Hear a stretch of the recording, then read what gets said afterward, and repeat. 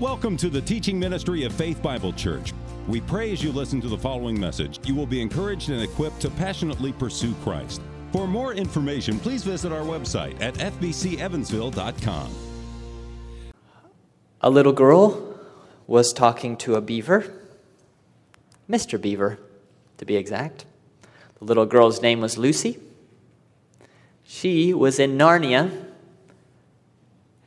in a fantasy children's book written by C.S. Lewis, who was an Oxford scholar of the last century and also an important Christian thinker. The girl in the story had just discovered that Aslan, the king of Narnia, is not a man, but he is a lion. "Then he isn't safe?" asked Lucy. To which Mr. Beaver replied, "Safe? Who said anything about safe? Of course he isn't safe, but he's good." We could say that same thing about God. Actually, C.S. Lewis was saying that about God in the children's story. Later on, Lewis himself would realize more deeply the meaning of his words. He would marry late in life, and his wife would die painfully of cancer before him. God is not safe. God is good. God is not safe like the lion Aslan. He's not tame, meaning God's not obligated to act in ways that make sense to you. He's not predictable. We would like him to be. He's not that way. He isn't safe, but he is good. God is the sort of being who would allow his servant Job to be ruined. And then he is the sort of God who, after Job complained, would terrify him from the midst of a whirlwind with booming voice and put him in his place. It's not a safe God. But he's also the kind of God who just afterward would double everything Job had and bless him and let him live out the rest of his days in peace. He is not safe. He is good. We might wish that God were safe, but the interesting thing is, if God were safe in the way that we wished, doing only the things that you would do if you were God, then God would not be good. It is a part of the goodness of God, a part of his majesty, that he doesn't fit into the boxes that we would make for him. That is part of what draws our heart to him. It's his otherness. The Bible has a word for this. It calls it holiness. The holiness of God, among other things, or maybe most essentially, is the fact that he's other, meaning he's other than what you would think he is. He's other than what you assume he would be. He does other things than what you think he would do. "You thought," he says in the Psalms, "that I was one like yourself." God's not like that. This holy God. He is, in fact, so much better than you wish he was. He's so much better. He's so much more good than if he were safe and fit neat and tidy into your theology and what you want him to be. There is this immeasurable gap between you and God in being. He is so significantly other, so much higher, so transcendent, so glorious and great in contrast to us. See, you are a creature. This means that you are always craving, you're always desiring, your soul is always thirsting. God's not like that. He's other than that. He is perfectly satisfied within himself as a triune God, and therefore, he is the only one who can satisfy you. But you see, that does put you in a bit of a dilemma, because he is the one you were created for. Him alone. And you cannot be satisfied elsewhere. Like Jesus told the woman at the well, there is a water you can drink that will satisfy your soul forever. And she said, "Give me this drink." Yes, but to get it, you have to go to a lion. To get it, you have to approach a God who is not safe, who is not always predictable to you. But you see, when you get to him, you find he's good. He's the ultimate good. He is the good you have always been looking for. That is really the lesson of our text today, or maybe the lessons joined together in our text today. We've seen here in Samuel most recently that the Philistines won a great battle against the Israelites, and part of their victory was that they stole the Ark of the Covenant, this gold-covered box that represented God's presence. And they took that box to their own land of Philistia down by the coast, and God followed them and plagued every city where the ark went terribly. So finally the people decided, this God is too strong for us. He is not safe, and we have to send him back to Israel. They gather together and they decide they will send him back with a gift of golden images of tumors and of mice. And they put the Ark of the Covenant on a cart with 2 milk cows, and the milk cows miraculously go up the valley of Sorek on their way from Ekron in Philistia, on their way up to Beth Shemesh. And that's where we find ourselves today. So now as we look at this text, behold both the goodness and the unsafeness of God.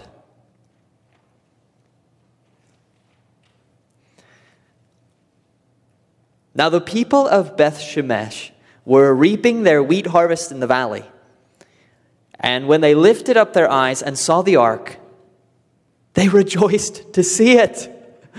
The cart came into the field of Joshua of Beth Shemesh and stopped there. A great stone was there. And they split up the wood of the cart and offered the cows as a burnt offering to the Lord. And the Levites took down the ark of the Lord, it's from the cart, and the box that was beside it, in which were the golden figures, and set them upon the great stone. And the men of Beth Shemesh offered burnt offerings and sacrificed sacrifices on that day to the Lord. And when the 5 lords of the Philistines saw it, they returned that day to Ekron. These are the golden tumors that the Philistines returned as a guilt offering to the Lord. One for Ashdod. These are the 5 major cities of Philistia. One for Gaza, one for Ashkelon, one for Gath, one for Ekron.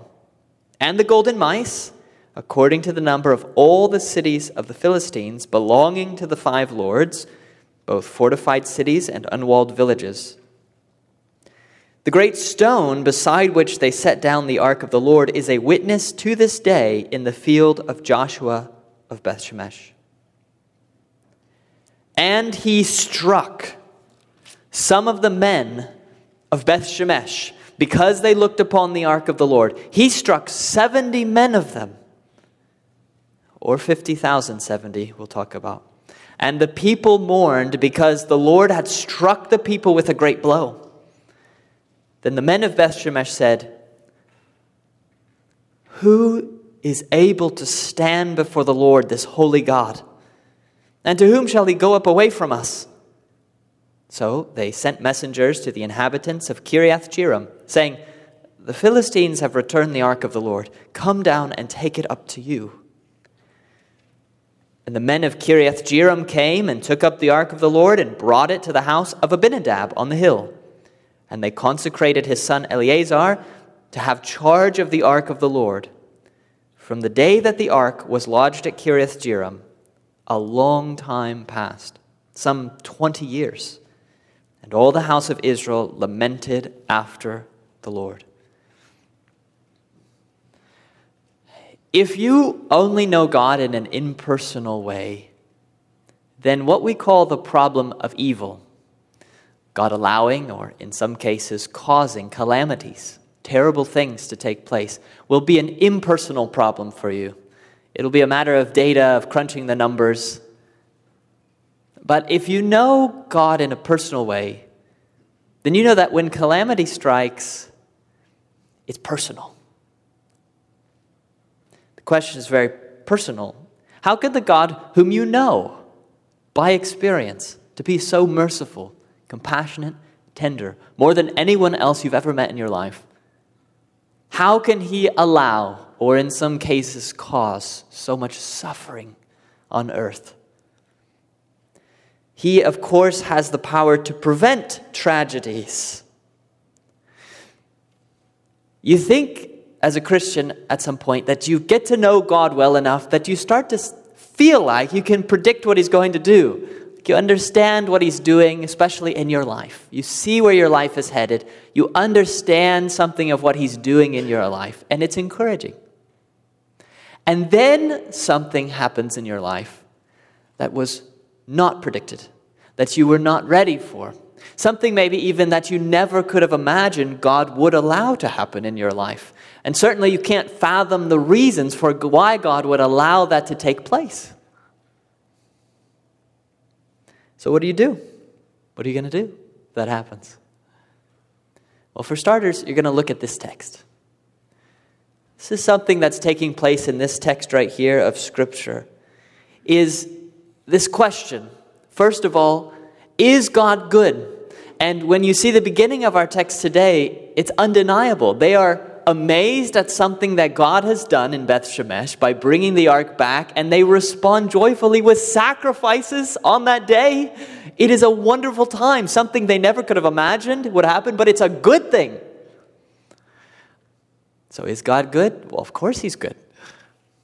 But is God safe? Because not long afterward, they look into the ark, and a large number of them die.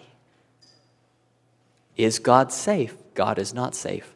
How do you, in a personal way, interact with, live your life for a God who is good, but who is not safe? That is what we're looking at today, and we're going to look at this passage then under those two headings. We're going to reverse what Mr. Beaver said.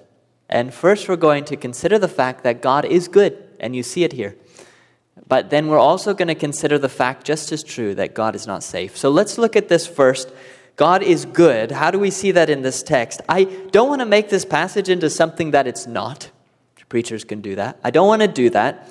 But as I read this passage and as you look at it, it is almost impossible to avoid the conclusion that there is reflected here something of our own experience as Christians today. So many thousands of years later, under a different covenant, the new covenant, yet there's something of our experience right here. This was written for our instruction. If you've been a Christian long, you see something of this in yourself, this common Christian experience. For example, here in verse 1. Now the people of Beth Shemesh were reaping their wheat harvest in the valley, and when they lifted up their eyes and saw the ark, they rejoiced to see it. And isn't that just like God? There you are, head down, with your scythe, in the field, doing your normal life stuff. Did the people of Beth Shemesh wake up that day and anticipate that the Ark of the Covenant would be returned to them? No, not one person guessed that. Not one person in that city could have guessed that that is exactly what would happen while they were just doing their normal stuff. This is either May or June. It's the time to harvest wheat. And that day, that was one of the ways you tracked what time it was of year. Harvest. It's agricultural society. So it's the time to harvest the wheat. Comes after the barley. We got to harvest the wheat. There they are, living their life, cutting the wheat. And notice in our text, they lift their eyes. And what do you see? It's possible that they had lifted their eyes because first they heard a noise, which was the miracle of these two milk cows who were lowing as they went, we saw. Coming up the Sorek Valley from Ekron, from the territory of Philistia, that direction to the west. Coming up eastward, the Sorek Valley, toward Beth Shemesh. Here are the people out in the field. They hear a noise down in the valley. What's this noise? This unnatural lowing of cows. They lift their eyes in our text today and see what they never would have thought they would see that day. Have seen. They see the ark. I don't know how long it takes for them to realize that this is not a mirage, it's not a dream, it's not a vision. This is actually the ark. And it says when they saw it, they rejoiced to see it. Now they, of all people, would have rejoiced because we are told elsewhere in the Old Testament that Beth Shemesh was actually a city allotted to the tribe of Levi. And if you know the Levites, you know that they were in charge of the tabernacle, including the Ark of the Covenant in the tabernacle. Specifically, the group of Levites in charge of the Ark of the Covenant were the Kohathites. And wouldn't you know it, that Beth Shemesh was specifically a city of Kohathites.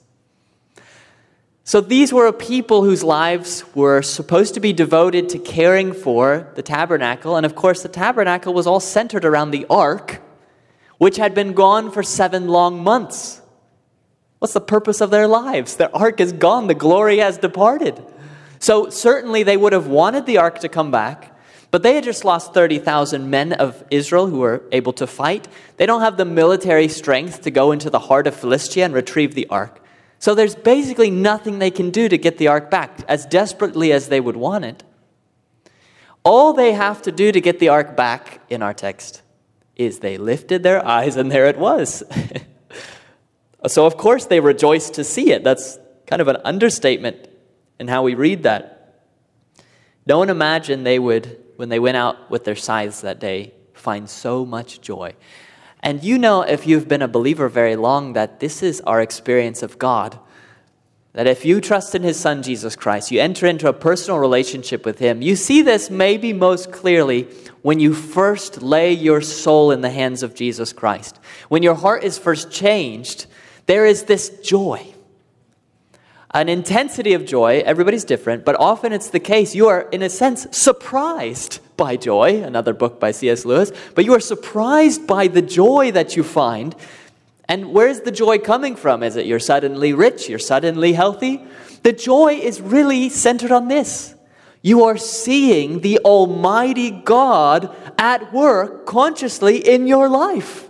That's a lot of the joy. He redeemed you from your sins. Christ died on the cross, not just in a vague way, but for you. Your sins have been forgiven. God is now involved in your life. You're seeing His providence. You go over here. You need a job. You got a job. You know it's from God. You go over here. You're running out of money. Here's a check in the mail. You are seeing. You're surprised. It's like you lift your eyes and you see God working in your life. This is a part of the goodness of God, the clear, open goodness that we experience as Christians. It's part of what draws us to God, that makes it so we can't go. Where else will we go? To have the God of the universe so minutely involved in your life. You know something of that experience. When you lift your eyes, God has done a marvel and you rejoice to see it. And there you were, just cutting your wheat, just living your life. Of course, after you've been a believer for some time, often that honeymoon kind of fades a little bit. But then there's this steady, at intervals, you see God work in your life. You trust Him when you don't, but then you see it, and it rejoices your heart. Of course, they are seeing this surprising goodness of God in bringing the ark back to them. It's like they'd been there in black and white, and suddenly they look up and technicolor. When they lifted up their eyes and saw the ark, they rejoiced to see it. I think there is something in our Christian experience, part of the joy that's reflected in this text is you realize that when you deal with God, you're now involved in something so much bigger than you. You see, because these Beth Shemites, they're just out there cutting wheat.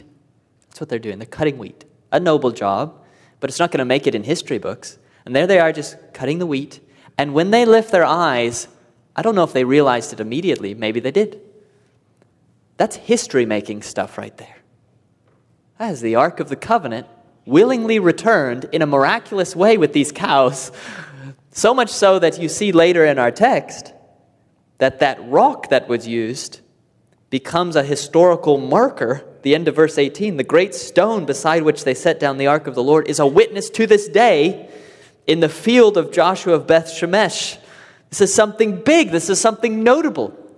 When we are our souls dealing with the holy God, that's part of the marvel that we have, is that you're not dealing with something small. Your life may have details that feel so small, but the smallest person whose soul is in active interaction with God is living a big life. It's part of the marvel of dealing with God. He is a God so big that though you have no army to retrieve the ark from Philistia, in 7 months' time, He will get the 5 kings who rule that country to return the ark willingly and gladly. It's the sort of God we're interacting with. Remember the story that's reflected in verses 17 and 18 here, with this little aside that's thrown in, when it says, "These are the golden tumors that the Philistines returned as a guilt offering to the Lord, one for Ashdod, one for Gaza, one for Ashkelon, one for Gath, one for Ekron. And the golden mice, according to the number of all the cities of the Philistines, belonging to the 5 lords, both fortified cities and unwalled villages." That aside is a reminder to the Israelites that all Philistia was behind the return of the ark. It wasn't one sect or group within the nation who wanted the ark to come back. It was the entire nation acknowledging Yahweh is too great for us. Because you have there the 5 golden tumors and the 5 golden mice that represented the 5 major cities and the 5 leaders of those cities. But you see too, the mice are also in reference to the unwalled villages. Probably what's being said here is the fortified cities are those 5 major cities. But the unwalled villages would be just whichever ones were closest to those cities were counted with that city. Kind of the suburbs here counted with that city. So it's all Philistia, every settlement in that nation. What political campaign could Israel have run in Philistia to get them all behind this action of returning the ark? Could never have been done. But see, they're dealing with this amazing God, this holy God who's different than them. They are weak. He is strong. He gets the enemy nation to return the ark.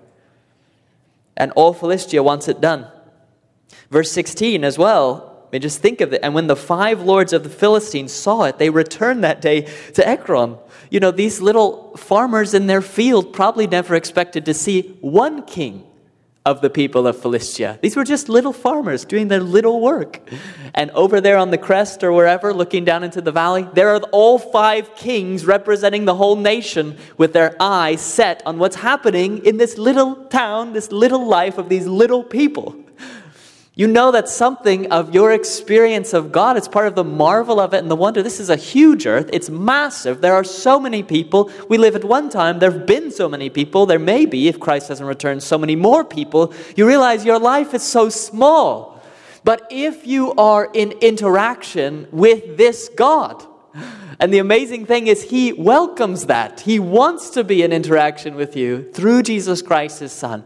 Then your life cannot be small. Then you end up looking up and seeing the great things that God is doing and that you are a part of that. The Beth Shemites were not dealing with a local deity. They were dealing with the God of all the nations. Something larger than wheat harvesting is happening in their life. It is this sense of God's greatness. This is part of His otherness, this holy God that causes wonder in our hearts, that He is this way. Part of why we are surprised by joy in interacting with Him.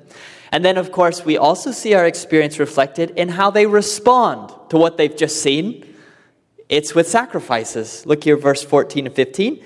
The cart came into the field of Joshua of Beth Shemesh and stopped there. It's a miracle as well. A great stone was there. And they split up the wood of the cart and offered the cows as a burnt offering to the Lord.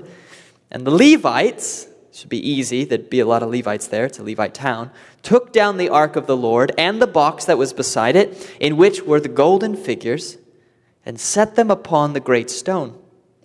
And the men of Beth Shemesh offered burnt offerings and sacrificed sacrifices on that day to the Lord.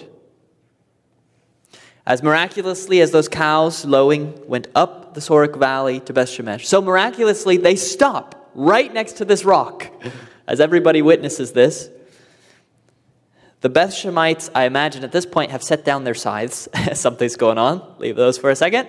Have come over to where the rock is and are looking in amazement at this cart that has the Ark of the Covenant upon it. And their response is, like our response to God's amazing surprises in our life, it's one of worship. It is the natural response of the human heart when unhindered by sin, to behold the marvel of God's hand in this world and to respond with this worship. I don't even know how you would define that, but you've experienced that if you're a Christian. It's this marvel, it's this wonder at the immensity and the majesty and the work of God. It looks like what's happening in this text is that they break up the cart, because what are you going to use it for after this, you know? So you break up the cart. Probably they're using that wood on the big rock. So the big rock now has the Ark of the Covenant on it. It has those golden images on it. It doesn't tell us this, but I think we can infer that it's probably a very big rock. They also lay the wood from the cart on the big rock and then kill the 2 milk cows and sacrifice them in gratitude to God. Because what are you going to do with them now? You're not going to use them as just normal cows. And then it says they even did more sacrifices, more burnt offerings, more sacrifices, probably again, all on this big rock in the field of Joshua, the Beth Shemite. Notice we are told specifically that the Levites handled the ark. It might seem redundant. This is a city of Levites, but it's not redundant. The author is making very clear to us that they are handling the ark appropriately. Levites were the only ones who were supposed to handle it. Now, what's not as clear in this text is if it was right of them to sacrifice those cows, because in the Old Testament law, it was only a male who was supposed to be sacrificed for a burnt offering. The cows are female. On top of that, the few instances where a female, a cow, was supposed to be used for some specific sacrifice, they were supposed to be a cow that had never had a yoke. These ones obviously have a yoke right now. So I don't know if that was offensive to God or not. I'm not actually entirely certain. May have been, but God doesn't judge them for that clearly in our text. What is clear, though, is that they are responding with worship.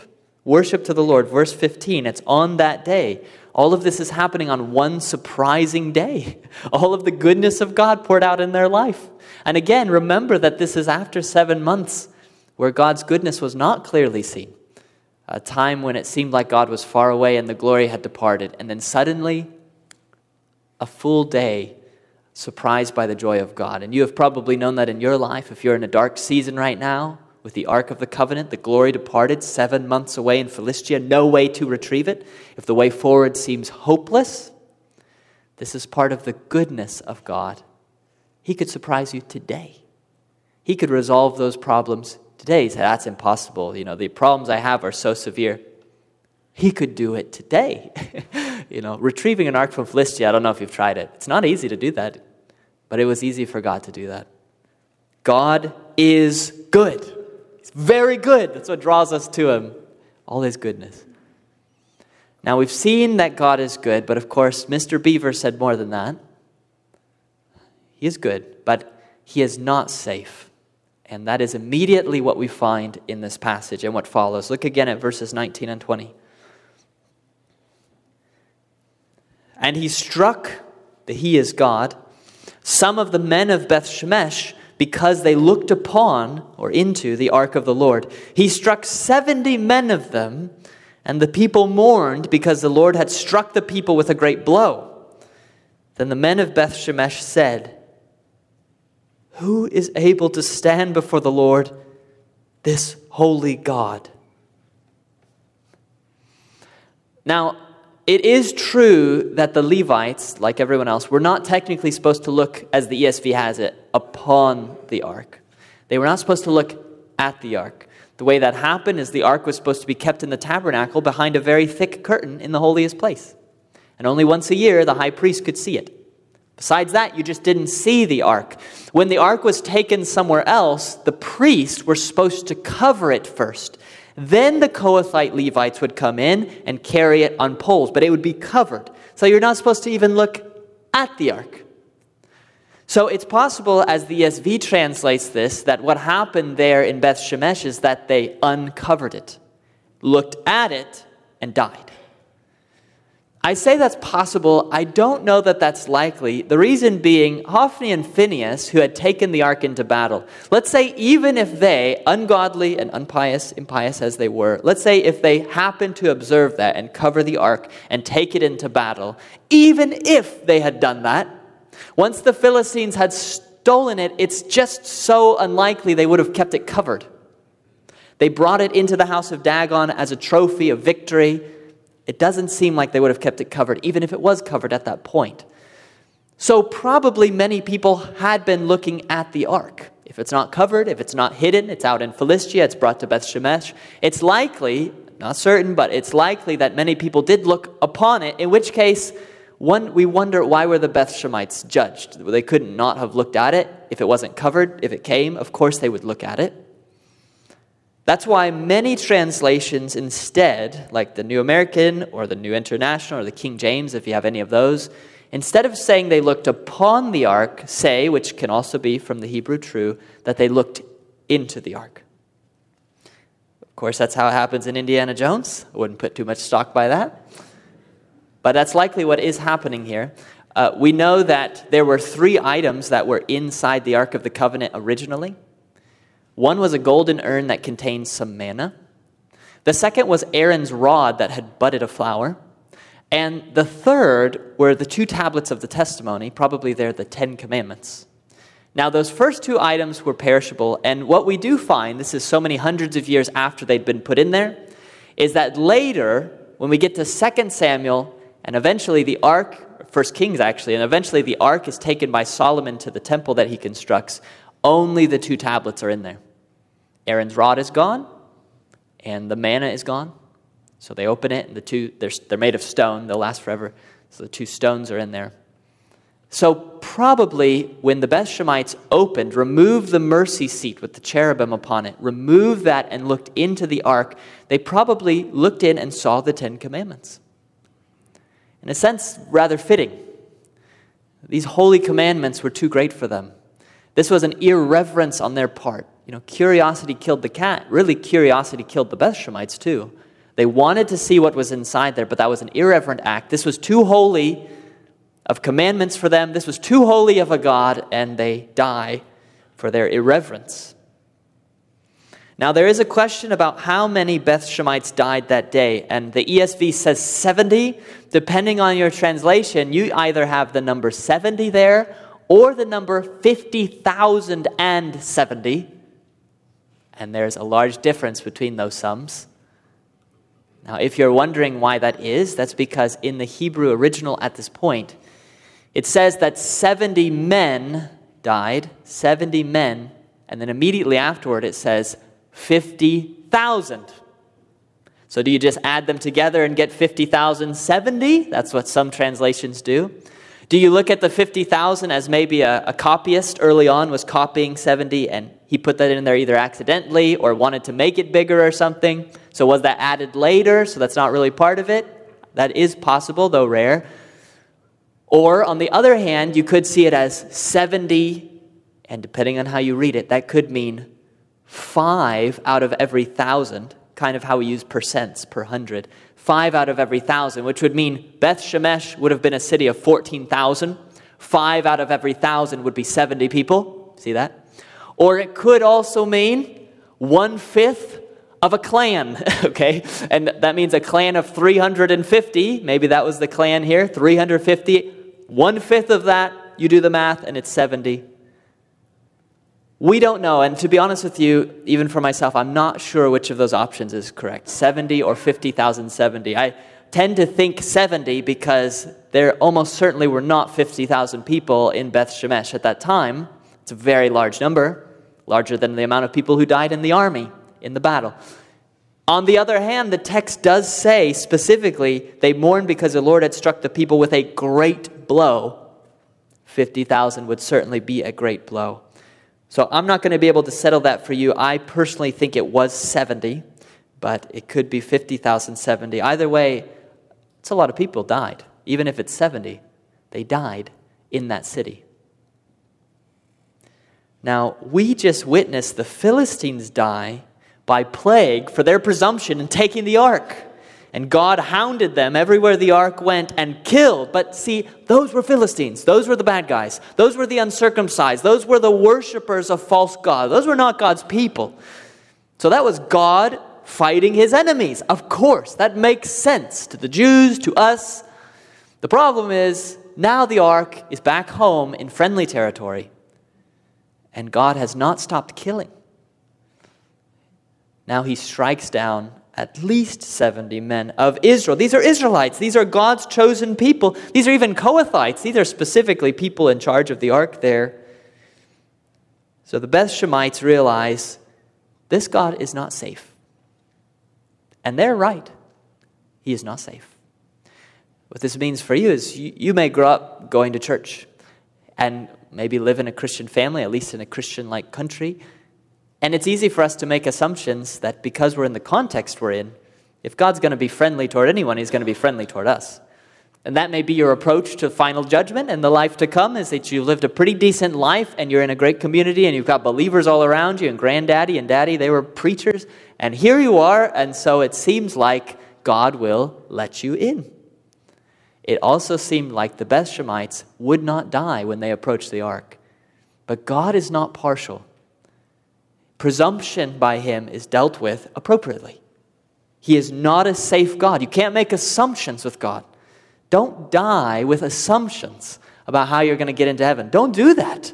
God is not a safe God. That will not turn out the way that you think that will turn out. So here is God, a dangerous God.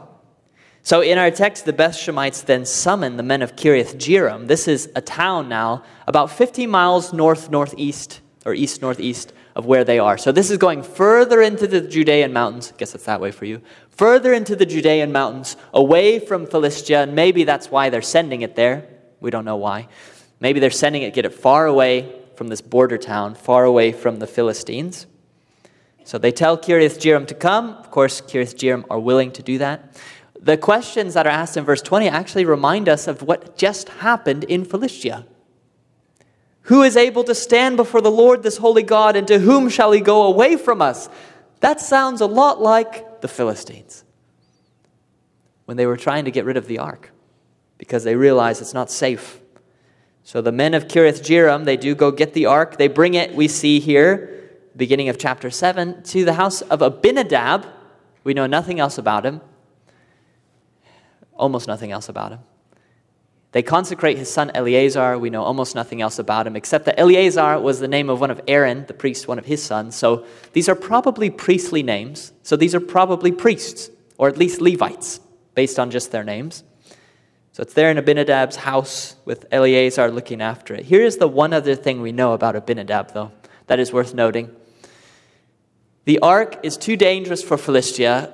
People die. The ark is too dangerous even for Beth Shemesh, and people die. And when the ark comes to Abinadab's house, someone dies. A long time later, when David decides finally to bring this ark from Abinadab's house into Jerusalem in 2 Samuel chapter 6, Abinadab has two of his sons, besides Eleazar, lead the cart with the ark on it. The name of one son is Ahio, and the name of the other son is Uzzah. Uzzah is Abinadab's son. And if you know the story of Uzzah that will come long afterward, it's that Uzzah, they were carrying it on a cart, which they shouldn't have done in the first place. The ark was about to fall off the cart, and Uzzah reached out his hand, and when he did so to touch the ark and catch it, God struck him dead. And if that seems extreme to you, know that it seemed extreme to King David too. David, we're told, was angry that happened. And it says he was afraid of the Lord when Uzzah died. David said, "How can the ark of the Lord come to me? Who can stand before this holy God who is not safe? People die." Now, of course, we are in the New Testament, and you're thinking, we're after the cross and things are different. Now, that is true. But let me also point out to you that after the cross, God struck down Ananias and Sapphira in the early Christian community for lying to God through the apostles. Let me also remind you that some of the Corinthian believers after the cross in the New Testament were sick and died at the hand of God for doing communion poorly. That's why they died. They died. God killed them. New Testament Christians. Peter wrote in the New Testament, quote, "It is time for judgment to begin at the household of God." Our God is a consuming fire. He is not safe. God is not safe.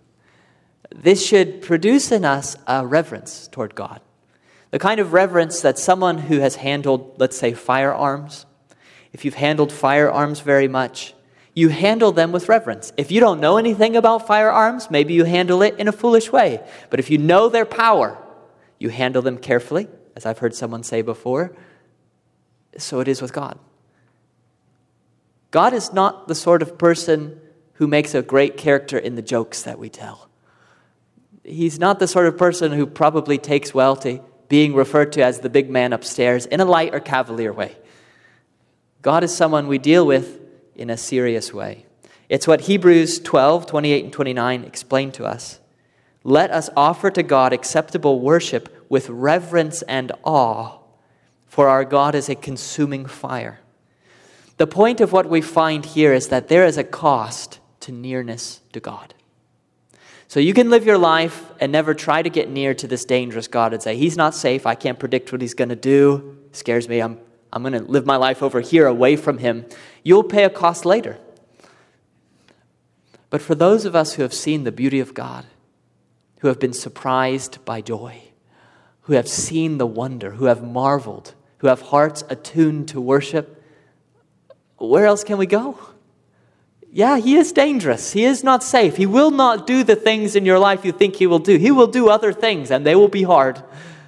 In fact, Scripture tells us that if you become part of the household of God, judgment starts there, and God as a consuming fire, he doesn't consume you. That's the good news.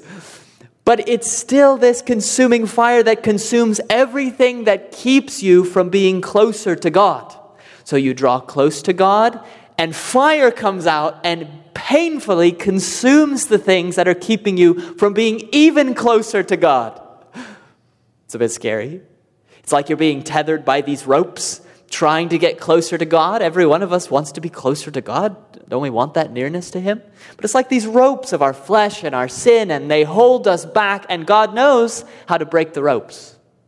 He's going to heat the ropes till they become brittle and snap. But as he heats each individual rope to get it hot enough, it begins to sear into your flesh. And it's painful. You say, what are you doing, God? And then it snaps, and you're that much closer to God. And then this one snaps, and you're that much closer to God. That's not a safe procedure. That's not taking into account your kind, delicate self. That can be very painful. But it's good. If you want to be close to God, there is a cost to nearness to God. Everywhere that the ark went, which represented God's presence, there was a cost. In Philistia, in Beth Shemesh, even in Abinadab's house. He is a consuming fire. Who can stand before him? That's the question. Who is able to stand before him? Now, as we draw to an end here, having said all of that, and I don't want to negate any of it, there are some tender consciences here. What are we going to do for you? Who hear this, and already you feel loaded with guilt and think that you can never approach God, you are so sinful. And to hear this hard, heavy stuff about God striking down 70 or 50,000 and 70, you say, that confirms my suspicions that God wants nothing to do with me. I'm going to stay over here because that is scary. Don't do that. That's wrong. This question, who is able to stand before the Lord, this holy God, is answered by the cross of Jesus Christ. And don't think about these things without the cross being involved. Have you run to the cross for refuge? You know what the cross was? The cross is what stands between you and a holy God in his wrath. The cross is there, and it absorbs the full power of God's wrath completely. It is finished, gone. And you receive the righteousness of Christ. That's why you're treated as a beloved child even when you sin. You are treated as a beloved child. So if you think of God as unsafe, which he is, as a consuming fire, which he is, if you have a tender conscience, please keep in mind there's a difference between a consuming fire consuming you. That's what God is to his enemies. And a consuming fire consuming all the things in your life that shouldn't be there. That's what God is for you. It hurts. It's consuming. It's in love to get you closer and closer to himself. The reason God can make that distinction, why not consume you, but just all the things around you? You're the sinner because of Christ. He already consumed Christ. Full burnt offering. Destroyed. You will not be destroyed. You may be saved as through fire, but see, you are saved in Christ. That being said, he's still a consuming fire. He is not safe. We shouldn't treat him as safe, but that's part of the marvel. That's part of the wonder. That's the excitement of the Christian life. Do you want to tame God as your God who just does what everyone expects that he would do? That's very boring. You have instead a true and a living God. The God who smashes his enemies in Philistia, who disciplines and punishes those among his own people who are rude and do not receive him well. He's the God who's given his Son so that you will not be destroyed, but he is a consuming fire who will burn away your dross. The reason I have to end on this note is because for the tender conscience who hears this message, thinks God's not safe and won't draw near, that contradicts what God tells you in Hebrews, quote, "For we do not have a high priest who's unable to sympathize with our weaknesses, but one who in every respect has been tempted as we are, yet without sin." That's Christ. Who can stand before this holy God? Only Jesus, really.